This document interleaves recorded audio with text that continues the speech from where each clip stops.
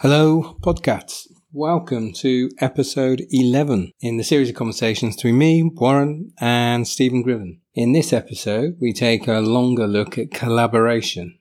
Collaboration, the art of working together. But Stephen explains it's much more than that. It's about creating an environment where both sides can get a big win-win. So big that both sides can get more from it than they put in. I was keen to talk mainly about collaboration, but Stephen explained that collaboration is just one of the 5 different approaches that we should have in our toolbox. The others being avoid, accommodate, compete, compromise, as well as collaboration. Stephen explains that we should intelligently decide which of the 5 strategies to use in particular situations, and to be careful that we don't let our, as he calls it, emotional preferences guide us. To help explain, he guides me through a very public Q&A. You'll hear me floundering sometimes, so I hope when you're listening, you get more right than I did. I'm learning too. You can tell that from this episode especially. Some people will see some of this better written down. You'll hear me scribbling during this episode sometimes. I will try and add some diagrams to the show notes. Otherwise, I will add them to my LinkedIn feed, Warren Hammond. Otherwise, you can always access them on CoachPro, Stephen's platform. If you simply send an email to podcast@coachpro.online, asking for 30 days free access, let them know that Warren sent you, and it'll be granted, and then you'll be able to see it all written down. Understanding that we have a choice when we enter into a discussion is empowering, and I learnt a lot about my own emotional preferences during this. I hope you get something valuable from this too. See you at the end. Here comes the cheesy music.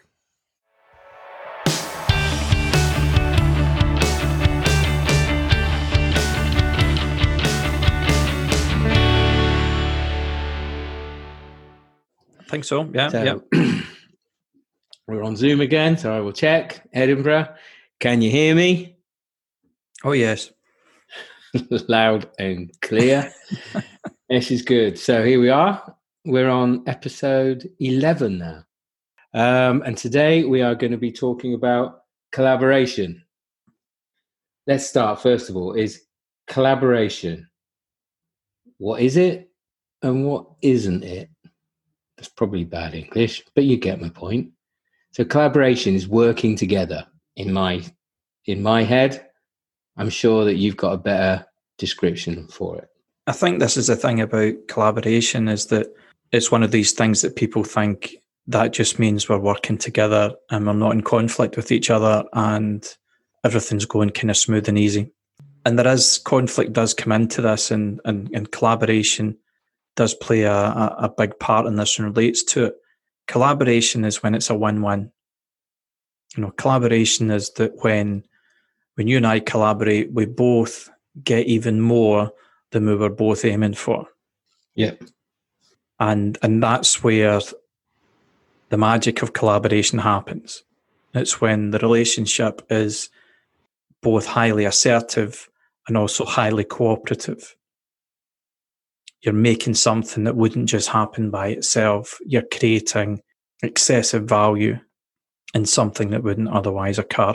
You're bringing all the strengths between parties to really create something that is greater than the sum of the parts. Yes. But, collaboration to me it always sounds one of those type of things which is the most obvious thing. Like, should you be collaborating? Yes, of course. Should you eat healthily? Yes. Should you be sleeping? Yes. Should you be taking care of yourself? Of course. But we don't do these things. So when somebody says you should be collaborating, it sounds like, of course, it's something you should do.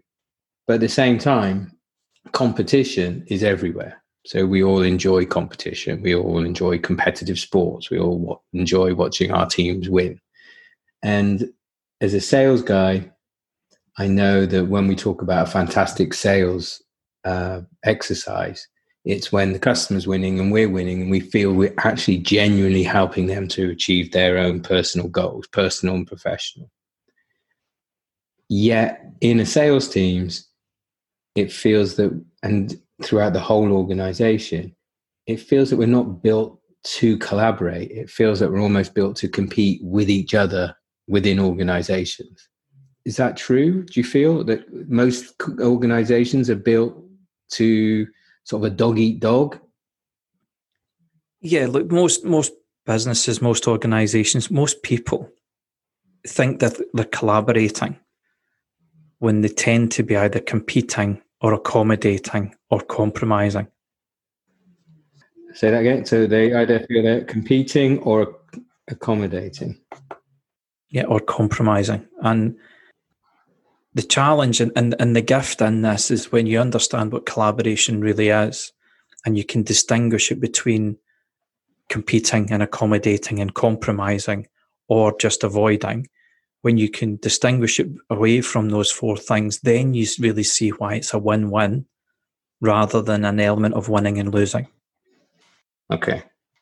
We don't understand what collaboration is. Yeah, and look, most sales situations are not collaborative. It would be fantastic if they were collaborative, but most sales situations are competitive or accommodating or compromising for the sake of getting a deal done. Okay, so what we sometimes think is collaboration is actually accommodating, competing, or compromising. Yeah, and look, deals need to get done. That's fine. Those are good options. As long as you don't think that's what collaboration looks like. There is a higher level. There is a bigger thing to be done, but it can only be done through collaboration. So in essence, if you look at, first of all, the options that everybody has, you can choose to avoid, you can choose to compete, you can choose to accommodate, or you can choose to compromise, or you can choose to create the environment where collaboration can happen. Okay. And all five options are valid. And it's important that you remain aware that you always have those five options. This isn't about just going into every situation and thinking, well, the only good approach, the only positive approach is collaboration. So that's important then, isn't it? Because in my head, there's always, I start with in my head and then something really bad comes out. I mean, what state must in my head be? But in my head, it almost feels that you should always be reaching for collaboration. It's like this higher state. It's this great thing to do. But what you're saying is actually no, there's a time and a place for collaboration. And you need to understand, is this the time and is this the place that you should create an environment for collaboration? First of all, it's being aware that there are five options. Yes. The next level of development is to understand when to choose each of these five options based upon the situation or the environment. And the third level then is, how do you create an environment for collaboration to occur? Because out of those five options, collaboration is the one you need to create. The other four are responsive. But first of all, it's understanding those five options and what those five options actually are. So that's interesting then. So in a way, collaboration as being the most active out of them is probably the hardest one to do, because you actually have to do something positively and actively to make it happen. So then to be aware then that you have the choices of avoiding, competing, accommodating, compromising, or collaboration. Is that the right order to think of them in? I first of all look at avoid, because it's the one that people tend to do least. I will look at avoid. If you look at the basis of assertiveness and cooperativeness, so one of it, you're being on the front foot and you're being assertive, you're going for what you want. Being cooperative is when you're really wanting to help the other party or the other person. So if you look at avoidance, first of all, yeah, and avoiding is neither assertive or cooperative. So it scores low on both of those. So sorry, let's just go back 1 sec. So assertive and cooperative. So I know how you work a bit by now. This is going to be a chart then in my head I've got to be featuring. Is this like a 2x2 chart or something like this? Yeah, if you've got a horizontal and a vertical axis on this. Okay. So on the vertical, you've got assertiveness. Okay. And on the horizontal, you've got cooperativeness. Okay. So then avoid is low on assertive and low on cooperative. So in the bottom left-hand corner, you've got avoiding. Okay. And avoiding is not pretending it's not happening. Avoiding is deciding to step away from it for now. And those two words, for now, are really important. This isn't getting into denial of something. This is deciding to avoid it for now. Yeah. And it can wait. I mean, going back to some of our stuff we talked about before, this is lower down your list of priorities. You can come back to it. There's no harm being done leaving it. So it's not a negative tactic because you're choosing it. It's actually a proactive choice, or it's a choice. Yeah. Yeah. And we'll look at the hygiene factors that make that a good decision to choose. But it's a decision. It's not just being blind to something or ignoring something or hoping it just goes away. It's making the decision, I'm going to step away from that for now. Okay. When you go to competing is high on assertiveness. Yes. But it's low on cooperativeness. So competing is you going for what you want, everything that you want, but the other party's not going to get anything. This is you going after what you need and what you want, knowing that the other party's not going to get what they want. Yeah. And this is winning, basically. This is my desire to win and you lose. This isn't... It's a win-lose. It's exactly that, a win-lose. It's not just a win, it's a win-lose. If you look at modern day companies, you've got that whole GM model of, you always fire the bottom 10%. You're comparing yourself to your peers and to everyone around you. Are you a top player? Are you medium? Are you in the bottom rung? It feels that this win-lose mentality, not only in sales teams, but in all through organizations, how we are all appraised and how we are ranked, how we're rewarded, pay rises, commissions, options, etc. This seems to be a massive part of, I need to show I'm better than you. And if I help you, you move up a rung, actually, that could be bad for me. Yeah, but look, that's what competitiveness is. It's a win-lose. And there are situations where deciding to compete is your best decision. But it's first of all understanding when you're choosing to compete, what competing actually looks like. It should be highly assertive, low on cooperation, and you're going for what you want at the expense of someone else. It's a win-lose. Okay. If you then flip to the opposite side of that, you get to accommodation. And accommodation is when you're being highly cooperative, but you're being very low on assertiveness. Yes. So what you're doing is you're putting the interests of the other party first. So this is when you have a lose-win.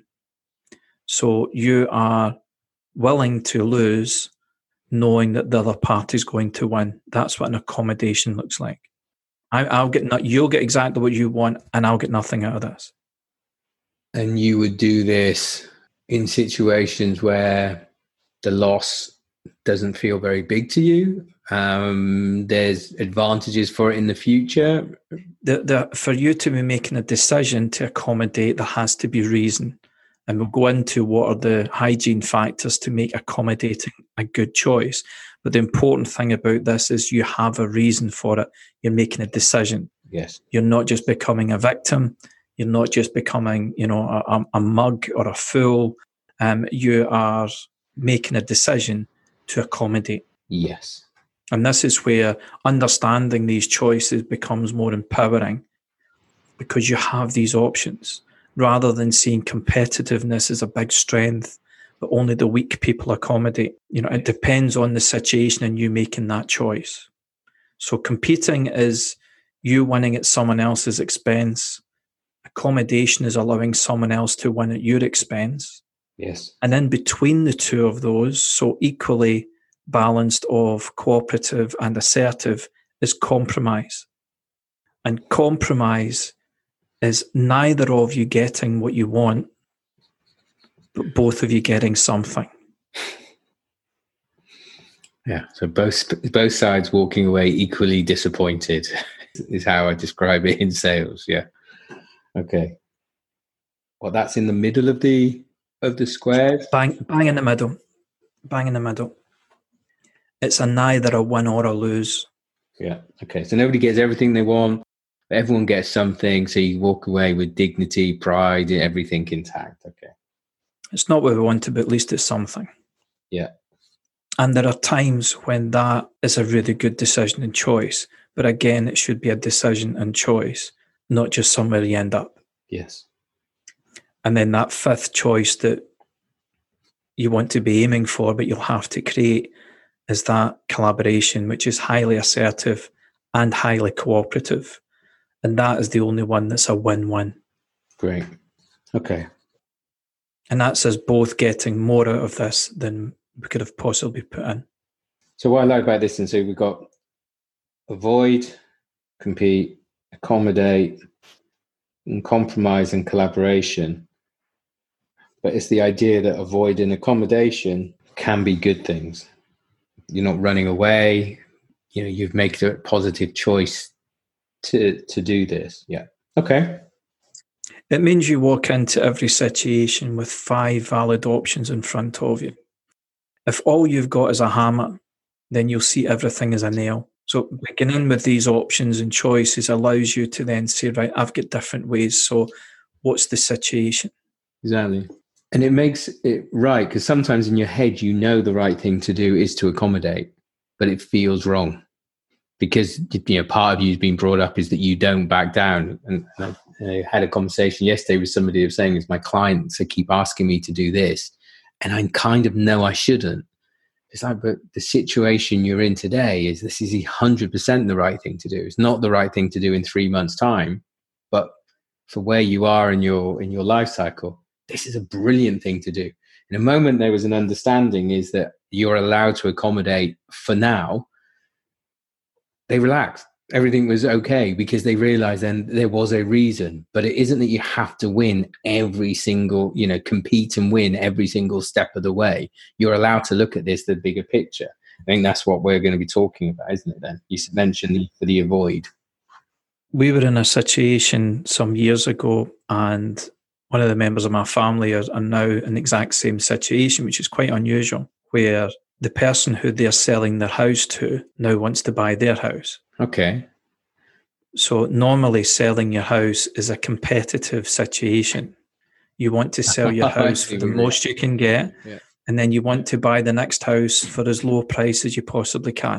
And the issue, and we had this at the beginning as well, the issue was that both parties haven't yet adjusted to the situation. Yeah. So one of them is saying, I don't want to pay that for your house. And the other's then having to say, well, if you don't pay that for my house, I can't afford to pay what you want for your house. Yeah. And they're still competing and asking for the other to accommodate. But when you're buying the house of the person who's buying yours, then you have to create the conditions to be able to collaborate. Yeah. Otherwise, you'll both end up compromised at best. That's it. Actually, compromise looks like the weakest one out of all of these now. Compromise feels like it's a hodgepodge of, come on, you haven't decided anything you're going to do. So let's... But we'll see that the important thing just on this level is that remembering you've got those 5 options, Warren. And to get away from saying what's right and wrong, the strongest position is to be consciously aware of the 5 options. Yeah. Particularly as situations change, then you still got those 5 options. So it's not choosing one at the elimination of the other. But typically what you find is that you'll have a favourite. You'll have a default position that you start off with. And it'll be your comfort, your confidence, or your preference. The one that you're most emotionally attached to, maybe the one that's worked for you before the most. And you will tend to say, well, I always start there, irrespective of what the situation is, which means you will be taking that approach in some situations, but that is not the best approach to be taking.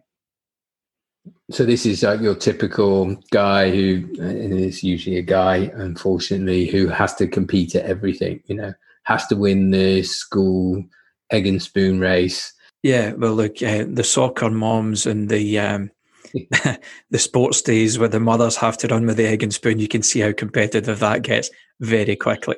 And that can be competitive on outfits, the car you drive, the house you live in, the friends that you have, the social circles that you get into or are excluded from. It goes on all the time for everybody in every walk of life at different levels. It's all there. The challenge is that if you overuse one of those options, you then tend to create that environment rather than being able to work with the environment and create a better environment. If you're always competitive, people are always going to compete with you. Yes. So you think the world is all about competition, which means you always have to win and someone else has to lose. People aren't going to hang around for very long if they always have to lose to keep you happy. And equally, if you accommodate, so therefore everybody always gets what they want, you will then find a world of people who are happy for you to get nothing and they always get what they want. Yes. So the overusing of these choices can sometimes manifest that environment. It's best to be able to go in knowing that you've always got 5 options. And one of the key ones is avoid that most people will not allow themselves to avoid. And yet there are some situations where avoiding is exactly the best decision to take. One thing you said then is that people will tend, regardless of situation, to have a preferred approach. I mean, maybe it's just a personal thing. Is I know there are times when I am super competitive, and I know there are other times where I genuinely don't care, genuinely would be accommodating or avoid. But there's probably situations where I'm always competitive, and there's probably ones where I'm always happy to avoid. But if you listen to your description of that, your choice to compete or accommodate is based on how much you care. So you either care, you're going to compete, and if you don't care, you accommodate. That's your emotion deciding which of those options, rather than looking at the situation and the environment and saying, which one should I choose here? It's your emotions that's choosing for you. And this is what we do. It's our emotions or our confidence or what's happened in the past. There will be one of these, possibly even 2, that you overuse, that you go to too often at the exclusion of the others. And then there'll be at least 1, possibly 2, that you kind of never allow yourself the option to take. And then the third aspect of this is that, and you've touched on this already, there is this positive assumption that if you're a good person, you'll always want to collaborate. Well, collaboration doesn't happen in isolation by its definition. Collaboration is everybody involved. So you just choosing in isolation, right, well, I'm going to collaborate, and you take that into a situation where collaboration is not an option because the environment isn't there, then you're choosing an option that there are other options that would be better options, at least in the meantime. Yep. And compromise, competitive, accommodating and avoiding can sometimes be a good platform on which to then build the environment in which collaboration can occur in future. I get this now. So that's good. So when we talked about emotional intelligence, and it was choosing the right emotion to the right degree for a particular situation to get to the outcome you're looking for. So this is part of that, isn't it? This is, if I let emotion speak, sometimes I'm going to bring competition to the party when I should be bringing a different approach. Sometimes that is going to be the right thing, but I should let my intelligence choose that strategy, not my emotion choose that strategy. That's key. And what I'm also curious about then in this is, whilst we have collaboration, and I do think it would be one of those things that everyone would say, yes, is the highest ideal of any organization, of any team, of any family, etc. It does feel a little bit weak. It's a kind of competition is, you have big stakes on the barbecue and it's a big sort of manly, assertive thing, but collaborative feels a bit weaker in its brand almost, in the emotional component to it. In fact, I'd almost say that compromise is almost seen as a stronger thing. It's kind of like an honorable draw if you have a compromise. You've been arm wrestling for a couple of hours and neither of you can pin the other one down type thing. But how you're describing collaboration in that thing is actually, this is really hard work. You know, you're going to have to bring a lot to the table to make that work. Yeah, and look, in your description of compromise is why people will dress it up as being collaborative, when actually there was a result, but it could have been so much more if we collaborated. But there was a result, so let's call it collaboration. Yeah. Okay, because that's a better word. That's the sexier word that everyone. Yeah. Okay, you're right. So many times in sales, we compete to win it. And actually, and we're also quite accommodating as well to win the business. You know, we will take bad business sometimes just to get the contract and dress it up as some sort of win or some sort of compromise or some sort of collaboration. Yes. One of the examples of small-mindedness that comes in, a football club owner who I'd worked with the finance side of things. They wanted to sell. They managed to get to a buyer, a big American buyer, was really a lifelong fan of the club and everything else. Cut a long story short, they have to go and meet the guy in the Bahamas because that's where his boat is. So they go and meet him. So the football owner gets on his own jet, flies out, has a 4-hour sort of thrashing out a deal. They agree on a price, everything's going to get done. And so what they're going to do is walk down to where his big luxury yacht is and sign the contracts there. Because while they're going to go there and have some drinks, their lawyers will drop the contracts and they'll sign the contracts. So as they're walking along the jetty towards this massive big super yacht, the football club owner says, "Is that your boat?" And he went, "Yeah." He said, "I've got a boat as well." He said, "It's not anywhere near as big as that." And he's saying, "Yeah, it's cost this, it's got that, the helipad's on this, and I had to add this on and everything else." And the finance guy that I've been working with is walking behind him saying, "This is fantastic. We've got a really good deal out of this. This is going to be great for the club, but great for the owner to get out and invest in the rest of his businesses and everything else. This has gone fantastic, easier than I thought." They then get a tour of the boat and they start to tally up how much this thing must have cost and everything else. And by the time they sat down to sign the contracts, they pushed the contract over the table and the football club owner says, "I want another 10. And the other guy said, "You kidding me on?" And he said, "Well, you can clearly afford it." And the guy says, "Go off my boat." Almost there, but couldn't let that competitiveness, moved it from collaboration in his own head into, wait a minute, am I losing here? Am I mug here? Am I being too accommodating? I could have got more for this. Yeah. And destroyed the deal. Absolutely destroyed the deal, which would come back to haunt them later on. So important that when we're aware of the environment that we're in, if we're going to collaborate isn't just something you have to create, it's also something you have to reinforce and hold on to. So we were going to talk mainly about collaboration, but I kind of now feel that to understand collaboration, we also kind of need to understand what the other four are about. So when do you choose for avoid? When do you choose for compete? When do you choose for accommodation? And when do you choose for compromise? And when do you therefore choose for collaboration? So it'd be good to have a quick look at those. So when do you decide to choose that avoid is the best option for you? Well, if you look at, and we've mentioned this thing, hygiene factors, and this is your reading of the situation. So first of all, as you said, being aware you've got 5 options. The second level of understanding is then saying, well, when do I choose these things? Yes. And this is based upon hygiene factors as opposed to just emotional preference or habit or what you think's expected of you. Because what you've got to bear in mind as well is that some roles that you will play, either formally or informally, will push you into certain situations. You know, finance directors are not supposed to be accommodating. For instance, parents will have a role where they think they shouldn't compromise or all sorts of things.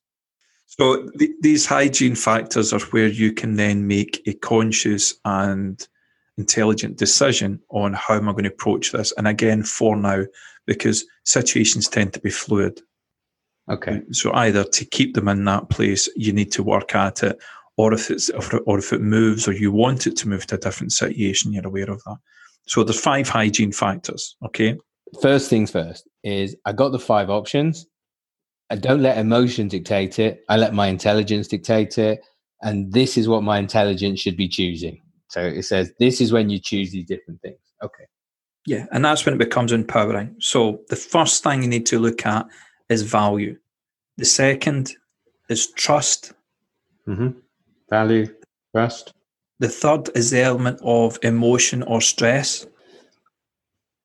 The fourth is complexity. And the last one is time. Okay. So we've got value, trust, emotion and stress, complexity and time. So based on what the situation is, we look at these 5 components, and then this will help us to decide which of the options to choose for. Okay. Yes. Take it away. So if we take avoid, first of all, if you were going to choose to avoid, which is you saying, okay, I'm going to step away from that for now, I'm going to leave it for now. In terms of value, should that value be high, low, or moderate? Low for us both? Yes, because if it was low for you, but it was high value to me, and then you're just avoiding it, then that's bad. That's not really going to work for me. So if it's of low value to us both, then avoiding becomes an option. In fact, then what you're saying is then, so if this is low value to me but high value to you, avoiding is actually a bad strategy. Okay, so let's take that situation. It's of low value to you but high value to me. So what of the other options should we be choosing? This would be accommodation. Accommodation, because you'd be happy to accommodate where you get nothing and I get what I'm looking for, because it's something of low value to you but high value to me. Yes. If it's of high value to you but low value to me, what's your option? Competing? Because it's of low value to me, so you getting what you want out of that, I'm okay with. Doesn't feel much like a win though, but yeah, I get your point. Well, you get everything you want on it and I get nothing. So happy days. How much of a win do you want? Yeah, okay. I know. You don't see someone's face in the mud if they don't read that. You want to see them crying. It's like winning the FA Cup if they didn't want to win the FA Cup. I mean, there's no joy in that, is there? Anyway, but yes, I get your point. So if we stick with avoid for now, yeah. So in terms of value, if it's of low value to both, then you've got the option to avoid. And it is amazing how many times I get to go into situations where people are in the middle of something that's of little value to either of them. Yet they just feel they've got to deal with everything that's put in front of them. Yes. In terms of trust, when is it good to step away? When the trust is high, low, or moderate? I guess, again, you'd step away if it's low. I mean, that's a safety aspect. If you're not feeling trust. For now, if I'm not fully clear on what your agenda is and what you're aiming for, and I'm not sure you're getting where I'm coming from, then best not to step forward and proceed. Let's step back from that just now. Maybe there's some work to do in building trust, first of all. Yep. Okay. In terms of emotion and stress, when is it good to step away? When it's high, low, or moderate? Okay. I know these sort of trick questions now where I'm always going to get it wrong, because part of me saying is when you're highly stressed is a good time to go away. But another time it's like, well, if I don't care that much about it, that's also a good time to step away. So I'm going to avoid something when I don't have a low emotion about it. And this is sometimes the conflict between caring and emotion and stress. See, it shouldn't really be down to how much you care. It's about how much emotion and stress is in the situation. Okay. If everyone is losing it, if everyone's kicking off, that's the time to be saying, look, let's take 10. Let's look, or let's stop this just now, come back to it tomorrow. Okay. So this is more when emotion is overflowing and is overtaking intelligence, rather than this is how much this is. It isn't a question of how important it's to me. It's how in control of my emotions I am. Okay, that makes better sense. It's the amount of emotion and stress involved. It's not about how much you care. It's about how much emotion and stress is involved. And if the emotion and stress is high, it's not the best time to be making decisions. Let's step away until we can bring that emotion and stress down. But let's not make decisions out of panic. Yes. Okay. So high emotion, then avoid. High emotion and stress, yeah. Just stop. Press pause just now. Go and get a cup of tea. Come back. Okay. To explain complexity. Low complexity is when it's something that sits completely on its own. High complexity is when something is an integral part to the whole big picture. It's an essential thing. And moderate complexity is when it is linked to 2 or 3 other things. So if you're going to choose to avoid, if you're going to choose to step away from something just now, it needs to be low complexity. Otherwise, it's going to stop everything else. Absolutely. So if it's high complexity, if it's essential, you really can't choose to avoid because you're going to hold everything up. But if you can take that clause out of the contract and put it aside just now, if we can put that difference that you and I have to the side just now, if we can leave that previous experience at the door for now, all those things, if you can take those things out, then you can choose to avoid just now. But if it's an integral part to everything, you're holding everything else up. Yep. That makes sense. And in terms of time, when is it okay to avoid? When you've got lots of time and you've got no time, when you've got some time? So this is, let's say, this is time pressure. Is that how I should look at it? It's the amount of time that you have. Yeah.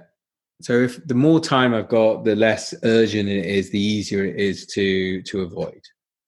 Yeah, I'm always surprised, even in myself, how often you're running at things that you really don't need to run at yet.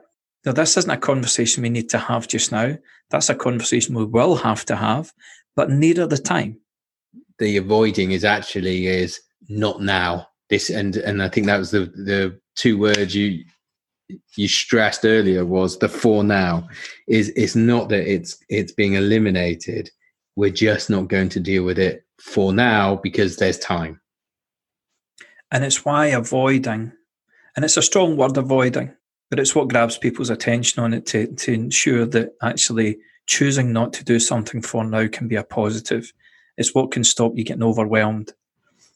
Because there are some things you really don't need to do just now. It's some things that are further down the line. Yeah. So you're putting on the back burner a bit then. Nothing's eliminated. So avoiding is quite an emotive word, but it isn't that you're forgetting about it. It's just not for now, as you said earlier. Okay. Yeah. And look, that can be on the positive as much on the negative. It can be something you're really excited and can't wait to get to, as much as it's something that you're really dreading. But time, if you've got time, then you have the option to avoid. You don't need to do this today, now. Then avoid it if you can. That makes sense to me. Yep. Okay. And look, there are times, in particular in relationships, where getting a bit of space makes such a difference. Yes. That's why in lockdown it was really difficult for a lot of people because you couldn't go out, you couldn't create the space. So very difficult to avoid each other.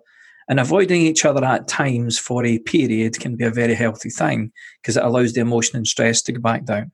Yes. And there's a little bit of trust that's built up by giving someone their space. That doesn't mean to say you're going to ignore it and pretend it never happened. It's just, let's get in a better space first before we then start to deal with it. And this is at assessing the situation so you can choose what to choose. So, for example, at the moment, you're saying is, if you're highly stressed, you may want to avoid this situation. Okay. And until the circumstances change. Now, the circumstances may change by themselves, or you can proactively look to change some of these elements. Yes. However, if you choose to avoid, if you're avoiding the things that need to be done right now, there's going to be negative consequences. If you're avoiding the stuff that's of high value to other people, they're not going to be happy. So we've got value, trust, emotion, complexity, and time. So for avoid, it's low value to both parties. Trust isn't there. emotions are running high. It's low in complexity, so it's a singular, standalone issue, and you've got time on your side. Yeah, it's not a battle you need to take on just yet. Yes. Okay. So compete. So this is going to be high value to me. Yeah, because this is you winning at someone else losing. This is you getting what you want and the other person not getting anything. Does it have to be low value to the other person or lower value to the other person? It has to be low value. If you're going to compete, it has to be low value. Otherwise, you've got other options that are better. Yes. Okay, that's the trick. So this is the optimum. So I know that we go into situations where it's very important to us both. Basically, what you're saying is, in that case, don't choose compete, even though I know that I sometimes will choose compete. It's you should choose better options, which we're going to get to. Okay. But to compete, it needs to be of high value to you and low value to someone else. And what that also means, Warren, is that it has to be high value to you. If you're someone who just goes in and competes all the time, you'll be competing on things that have no value to you or little value to you. So you need to understand why you're layering up this low value thing to be, why is the egg and spoon race important to you? And if it is, but it's ensuring that you're saying, no, this really matters to me. Yeah. This matters enough that I'm going to push for this. I'm going to be really assertive on this because this bit matters. Yes. So in terms of trust, for that to work, what level does the trust need to be? If I'm competing, I'm not that fussed. Or is this my trust? It's the trust in that relationship. If you're going to compete with me and I don't trust you, how am I going to respond to you competing? I mean, I guess you'd want it high.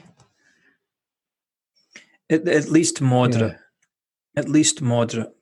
There needs to be an element of trust there. If the trust is too low, I wouldn't even know whether to trust and whether you were competing or whether you knew what you were doing or whether it was important to you or not. Okay. There needs to be a moderate level of trust there. If it's high trust, great. But if there's high trust, there might be better options. But certainly moderate trust at least. Okay. In terms of emotion and stress, and this is the emotion and stress in the situation, not how much you care about it, but the emotion and stress involved. For you to get what you want and for me not to get anything and for me to be okay with that, then high, lower, moderate then stress. I could have high stress, but you must have low stress. If I think you're stressed and you're competing, if you're highly stressed, if I see you're highly stressed and I think, well, maybe if he was calmer, he wouldn't be competing. I know. Maybe I just compete in all the wrong places, but I'm just thinking. This is looking at the hygiene factors for this rather than you sort of saying, this is what I do. The optimal. Yeah, so this is when I should compete, is what you're saying, and I'm finding that hard. Well, this is when the environment is right for you to say, this is the right environment for me to compete. It should be something that's really high value to you, but not of value to the other person. Yeah. There should at least be a moderate level of trust. In terms of emotion and stress involved, it should be low to moderate. Okay. In terms of complexity, and this is really important for this, in terms of complexity, should it be something that sits completely on its own, something that's integrated and essential to everything, or something that's linked to two or three other things? So if it's complex, then it's definitely not a competition because this is a one-off battle type thing. So I would say this would be low to moderate. Actually, you're looking for it to be moderate. Okay. You're absolutely right about the high level of complexity. So if you're looking to compete, you're looking for this to be moderate complexity. If it's low complexity, it's something that sits on its own, then you've won and I've lost and the game's ended. Then I feel I want to win the next game. Yeah. If it's high complexity and you win and I lose, and I think, is this going to happen with everything now? Because we've set a precedence here. This is how it's going to work. The value of it being moderate is that it's linked to two or three other things, so that we can say, okay, right, Warren, you're going to win on this. I'm going to get nothing out of this. But there are a couple of things I'm going to want to come back on that I'm going to want to win on because they're going to be important to me. So I'm okay for you winning on this and me getting nothing, but I'm going to be back to you with some other things. Now, there's going to be some things that are of high value to me and low value to you that I'm going to be looking for that same accommodation. Okay. So I'm okay you winning on this, but I'm going to be back to you with some things I need to win on. Okay. Does that make sense? Yes. I'm still working on the fact that you're giving me a template for optimal. So every time I get an answer wrong, which pre-editing has been pretty often so far, it just shows me how bad I am at this. I mean, it's all right. I'll be brilliant by the end of the edit, but it's... Well, see, the thing, and all joking aside, the thing is that I get to work with people who are consistently a 6, 7, 8 out of 10. This is what a 9 and a 10 will look like. And you don't need to hit that every single time, but there's some things where you can't. So medium complexity, and in terms of time? Yes. Yeah, I'd say you need to be quite short on time. Absolutely. When you're running out of time, when the cost of not making a decision is going to be more expensive than making a decision. Okay.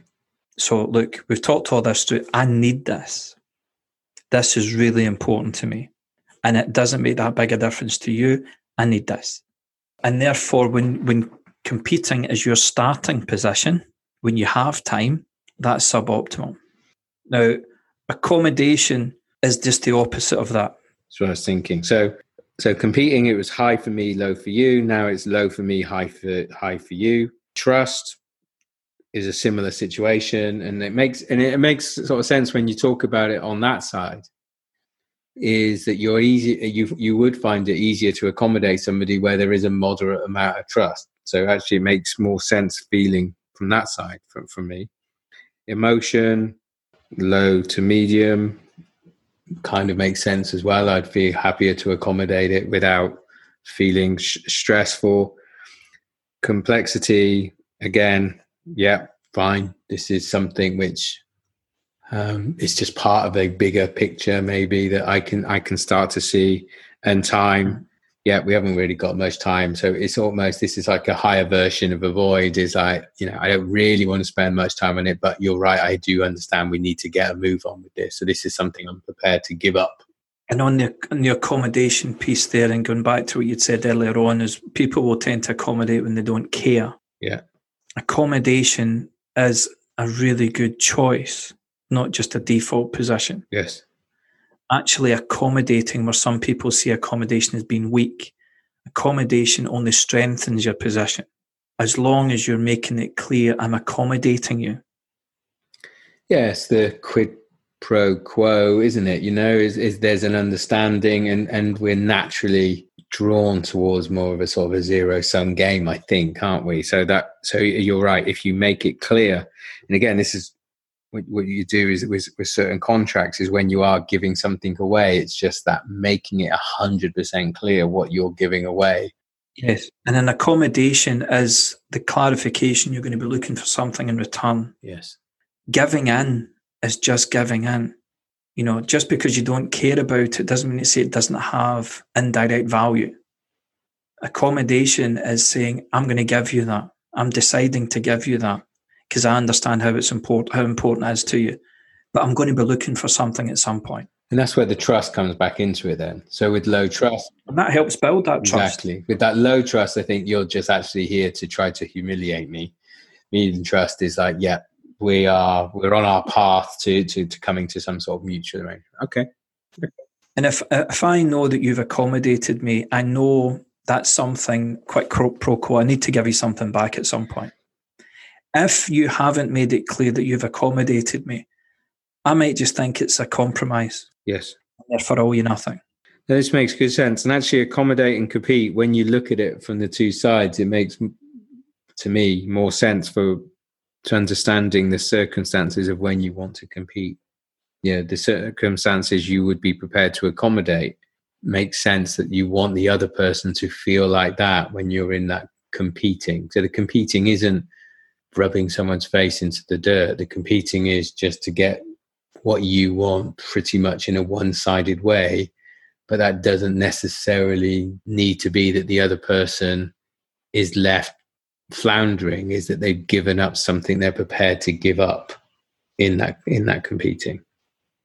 Yeah, people who overly compete, the rest of the world doesn't then know what's of real value to you because you're competing on everything. Yes. And that's the whole point. And in a suboptimal way is, and we'll get to this, is if it's high value to both and you insist on competing, then this is when you're going to destroy relation trust and etc. And this is where you land in the fourth option, which is compromise. Yep. So compromise, again, we have the 5 categories. So value. So when is it best to choose to compromise in terms of value? I'd say high and medium value. To you? I think you've both got to be the same. It's got to be equal. Yeah. And that's the key word, and it's equal. Yeah. Okay. It can be equally low, equally moderate, or equally high, but it's equal. Competing is high to you, low to them. Accommodating is when it's low to you and high to them. Compromise is when it's equal. Yeah. Okay. That makes sense. It's both prepared to give up ground. I'd say trust for compromise, again, that's pretty much needs to be quite equal as well. It needs to be at least moderate. If we've got low trust and we both get low trust, we will not trust that this is a compromise. We will think the other person's winning, and we'll find it very difficult to come to a compromise. Okay. It won't feel like compromise. Okay. So moderate at least for compromise in terms of trust. Okay. Emotion and stress? Yeah, I'd say moderate again, low to moderate. Yeah. And complexity? That can be. If it was that could be high and to medium, I'm guessing. If it's high complexity and we've just compromised, so high complexity is it's integral and essential for everything, and we've just compromised on that. So compromise being neither of us getting what we want, but we both end up with something. What's the precedence we're setting there if it's high complexity? But if the choice is that you either don't get over this barrier, then you won't get to the next one. That was my. And that's exactly why there are so many compromised deals that didn't need to be compromised, because the complexity was high. If we're going to compromise, let's take that. So low to moderate complexity is the most important thing for compromise in terms of complexity, because you're saying, okay, well, just because we're compromising on these 2 or 3 things doesn't mean to say we need to compromise on everything. Okay. Otherwise, we're setting a precedence that the whole thing is now suboptimal. Okay. I get your point. And if it is something that sets a precedence for everything, compromise is not an option. That's optimal. Yeah. I guess that's the thing when we're just touching it is this always optimal? It's just that you just know in your head, you're just running through different scenarios and you know that there's loads of times where because it is incredibly complex, you do compromise on a number of different points just to keep going. You've got so many different things to go through. Yeah. And I think time is obviously short in compromise because it's a quicker way of getting to the middle. Well, most compromise deals are sorted out on the steps up to the courthouse. Yeah, exactly. Yeah. Yeah, they're done last minute, and this is important. So many deals that I see, people walk in, and the starting position is compromise. People go into relationships compromising, and then they wonder why it's always a 6 out of 10, which is great until a 6 is no longer great. But when you've had relationships at a 2 or 3 out of 10, or you've done deals as a 2 or 3 out of 10, all of a sudden a 6, you're doubling your money. But it won't get you to a 7 or 8 or a 9 or a 10. Okay. Compromise allows it to continue. Exactly. That's how it kind of feels, is that it just keeps the wheels turning sometimes when things are getting hard. That's the number of times I know that you've done the compromise. But if you've compromised that we're keeping the wheels turning but the car's on its roof, then you're not heading towards anything better. Yeah. Okay. So I'm interested then in the right circumstances for collaboration. But then it's also going to be is how do you change these values yourself so you can create a situation where you can choose. Well, and this is the moving in. I mean, these first 4 options are all sort of in response to the environment that you're in initially. But, if you want to go from accommodating to competing or compromise, you can move along, but you need to change the hygiene factors. You maybe need to develop a bit more trust to get from avoiding to compromise. Then, if we need to do something, we run out of time. And that's a classic sales thing, isn't it? I mean, when your prospect's not answering your phone call, doesn't see the urgency of it, and you're just like, how do I convince them that this is something which should be on their to-do list? And as you said, they don't see the value of this to themselves, and so they are avoiding this. Yeah, or maybe they don't trust you anymore. Exactly. So you've got all these different elements. Or maybe you winning last time was stressful for them, so they go into avoid. So it allows you to read why the dynamic has shifted and been able to go and help the situation and that other party move through these different options. It's a good one, actually, that emotion being high. So yeah, previous experience with you, but also sometimes how people try to inject urgency into the situation will be to try to make it more stressful for the potential buyer. And actually that can be counterproductive. If you think of, in sales in particular, the biggest thing you've got is the call avoidance on both parties. And a lot of that's down to the emotion, particularly if you're putting a new product out there or a new service out there, and you wonder why people are avoiding. It's not that they're not interested.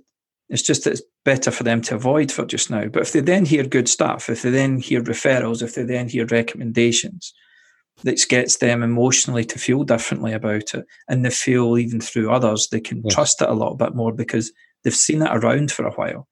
Then that changes. Yes. Okay. Let's go to collaboration then. So the optimum environment to create a collaborative way of working. So I'm assuming value to both parties has got to be high. Absolutely. Anything less than high, you're going to find yourself taking other options. Okay. And this is where, when you've got the kind of collaborative crusaders who, because it's high value to them, and they say, well, this must be high valued. Everybody must see this. Everybody must get it. Therefore, I'm going to collaborate with the world because they're going to love this when they see it. It has to be high value to both. And that doesn't mean to say the value in itself is the same, but the level of value needs to be the same. Exactly. And you can link this to different people's personal, professional values, but it's the reason that they are engaging in this process is so important to them. It's going to be top of their lists and top of mind and stuff. Yeah. Someone in sales is desperate to sell. A buyer is desperate to get a great deal. Those are two different things, but they can collaborate if they're both aiming for that high value thing. And then trust has to be high in collaboration. Got to be high. As part of this journey, it's how you're going to create this trust environment. But I guess we're going to have to come to this. For emotion and stress, well, I think let's say stress is in my head is a better word. This has got to be moderate to low. Yeah, I would say moderate. I'd still like some sense of urgency in this. Yeah, okay. Absolutely. Yeah. Complexity can be high. I mean, it could be low, but... Well, this is where the complexity in terms of collaboration is slightly different. Okay. This is not about complexity in the process. This is complexity of benefit. So for collaboration to happen, the benefit needs to be complex. So rather than you and I doing something and one equaling 2 or 3, this is about us collaborating, so that us doing this equates to something that could lead to 3 or 4 or 5 other opportunities, that it spirals off in terms of benefit. It can become a catalyst rather than an outcome. Yeah. So this is where the link with the values become clear. This is where these two then would really start connecting back again. All of the values that you layer up onto this, you start to see links in with the complexity. So actually, even if it was a simple outcome, what I would be saying to you is this would enable you to improve your working life. This would take hours off your working week. I would want you to do joint press release with me, which would improve your social standing or your professional standing within the company. This would give you speaking opportunities because we'd invite you to do this referral. So the complexity of benefits then is what you're saying is yes. You would link it with the values as well to see this. Okay. Yeah. Okay. So even if it was a low complexity outcome, the wins are so vast and so interesting that this is another good reason for collaboration. Okay. And time, I mean, you're always going to want some time for this, but I kind of feel that if you've got high trust, etc., in this, I mean, I think, was it the Covey follow-on, the speed of trust? You know, the higher the trust, the lower the emotion, the faster you can move on these type of things. So I'm going to guess medium to high. Got to be high. Collaboration takes time. Collaboration is about your bigger picture, longer term. There's no point getting into someone saying it's Tuesday, right? We need this done by Friday. Let's collaborate. That's going to be a positive compromise at best. Okay. Now, collaboration doesn't mean that we can't collaborate between now and Friday, but collaboration will only happen if what we do between now and Friday is connected to what we're aiming for over the next 2, 3, 4 years. Yes. Okay. It's that bigger picture, longer term, end in mind thinking. That's what's required for collaboration, because it's that big, it's that high value, the complexity of benefit is so extensive, you're not going to see that for a while. Yeah. So you need to have that bigger picture, longer term view. That makes sense. So it fits in again with the values and the complexity of outcomes. Is there can be short-term wins in this collaborative approach, but you need to have that long distance horizon to be able to build the values and the complexity of outcomes into it to get those short-term wins. Yeah, that makes sense. So it's kind of interesting. The moment you talk about then the collaboration, even the definitions are changing. You know, suddenly it isn't like when you're doing competition, you're not thinking necessarily about what 3 years down the line looks like or 25 years down the line looks like. But the moment you set off on the journey of collaboration, you take the time in defining values. You have to build the time before you even get that to make sure the trust is there. Collaboration is the bit, Warren, where you're actually going beyond what's in front of you. You have to create it. That's being creative, and the benefits creative, and the value creative, and the time. It's seeing something here, but within a bigger picture. So you're creating better perspective. Yes. So that's why collaboration doesn't just happen by itself. But when you're then going to create that collaborative environment in your life or your work or your business or your relationships, that's when you really have to create the environment so that others can join in that collaboration. You know, so if you don't know what your customer or your partner or the person you're trying to connect with is aiming for, you can't collaborate. This goes back to so many things like purpose, you know, having that strong sense of purpose for yourself, but collaboration is also connecting to the other person's strong sense of purpose and making sure that you've got the same ones. And yeah, look, it's, you know, Tracy and I have been together for more than 25 years, and we, on a daily basis, will have things that we avoid, some things that I'll choose to compete. And sometimes I get away with it. A lot of the time I will accommodate, and a lot of the time we'll compromise. But when we've been at our best over those 25 plus years is when we've collaborated on things. Yeah.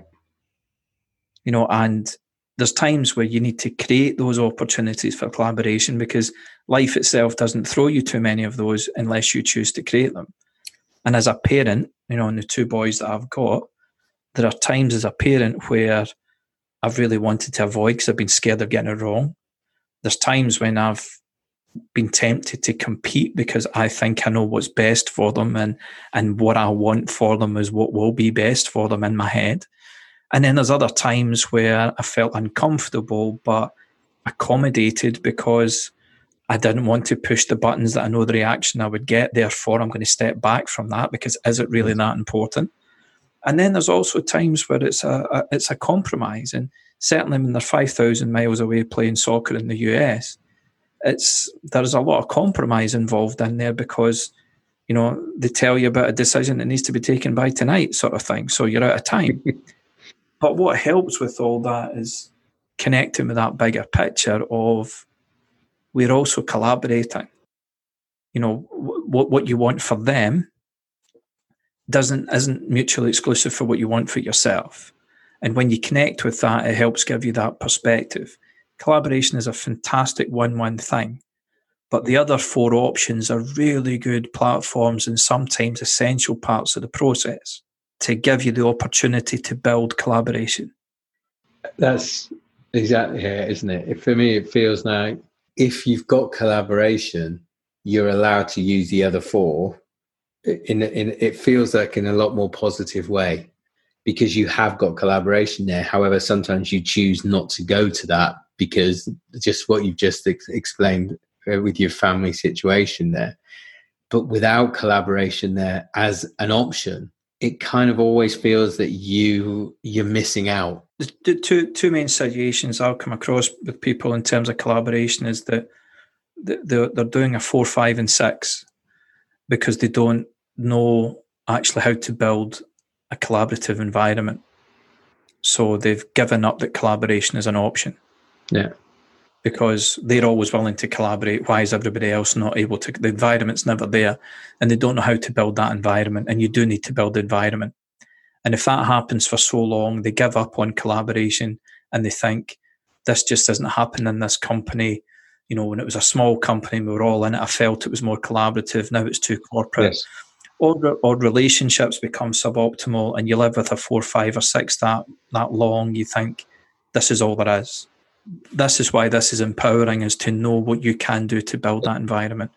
And the other situation you will find is that some people will dress up a 4, 5, or 6 as a 7, 8, or 9. And it's tough to know that you're living suboptimal, but you can be inspired that optimal is available to you. And that's where understanding not just collaboration is a good thing, but actually understanding what it's made up of and how you build it, how you create it, empowers you to be able to have that as and when it's available or it's possible for you to create it, but not then to be disheartened when you've got 4 other options that might be better at that moment. I know we've got to wrap up, but I think one thing then would be really good to talk about next time is trust. I think that should be a biggie for next time because we're not going to have time to go into it now. Yeah. Okay, so it'll be trust next time. I trust you'll be ready. Da-da-da-da. I know. God almighty. I know. I don't want to listen to myself sometime. Thank you, Stephen. This was very good.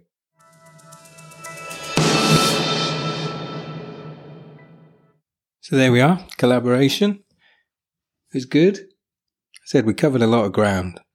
Avoid, accommodate, compete, compromise. These are interesting ideas. I've started to see it everywhere around me already. You do see people going for win-lose in times when you think, is that really valuable for you? Is that really the most valuable thing you're looking for, or do you just like the idea of winning? Anyway, as mentioned, we talk about trust in the next episode, so I hope you join us for that one as well. In the meantime, thanks for listening. Thanks for the feedback we're getting. If you've got anything you want to discuss or you want to talk about or you want to comment on, I'm easy to find on LinkedIn. Otherwise, please contact us at podcast@coachpro, or one word, .online. Until next time, have a good week.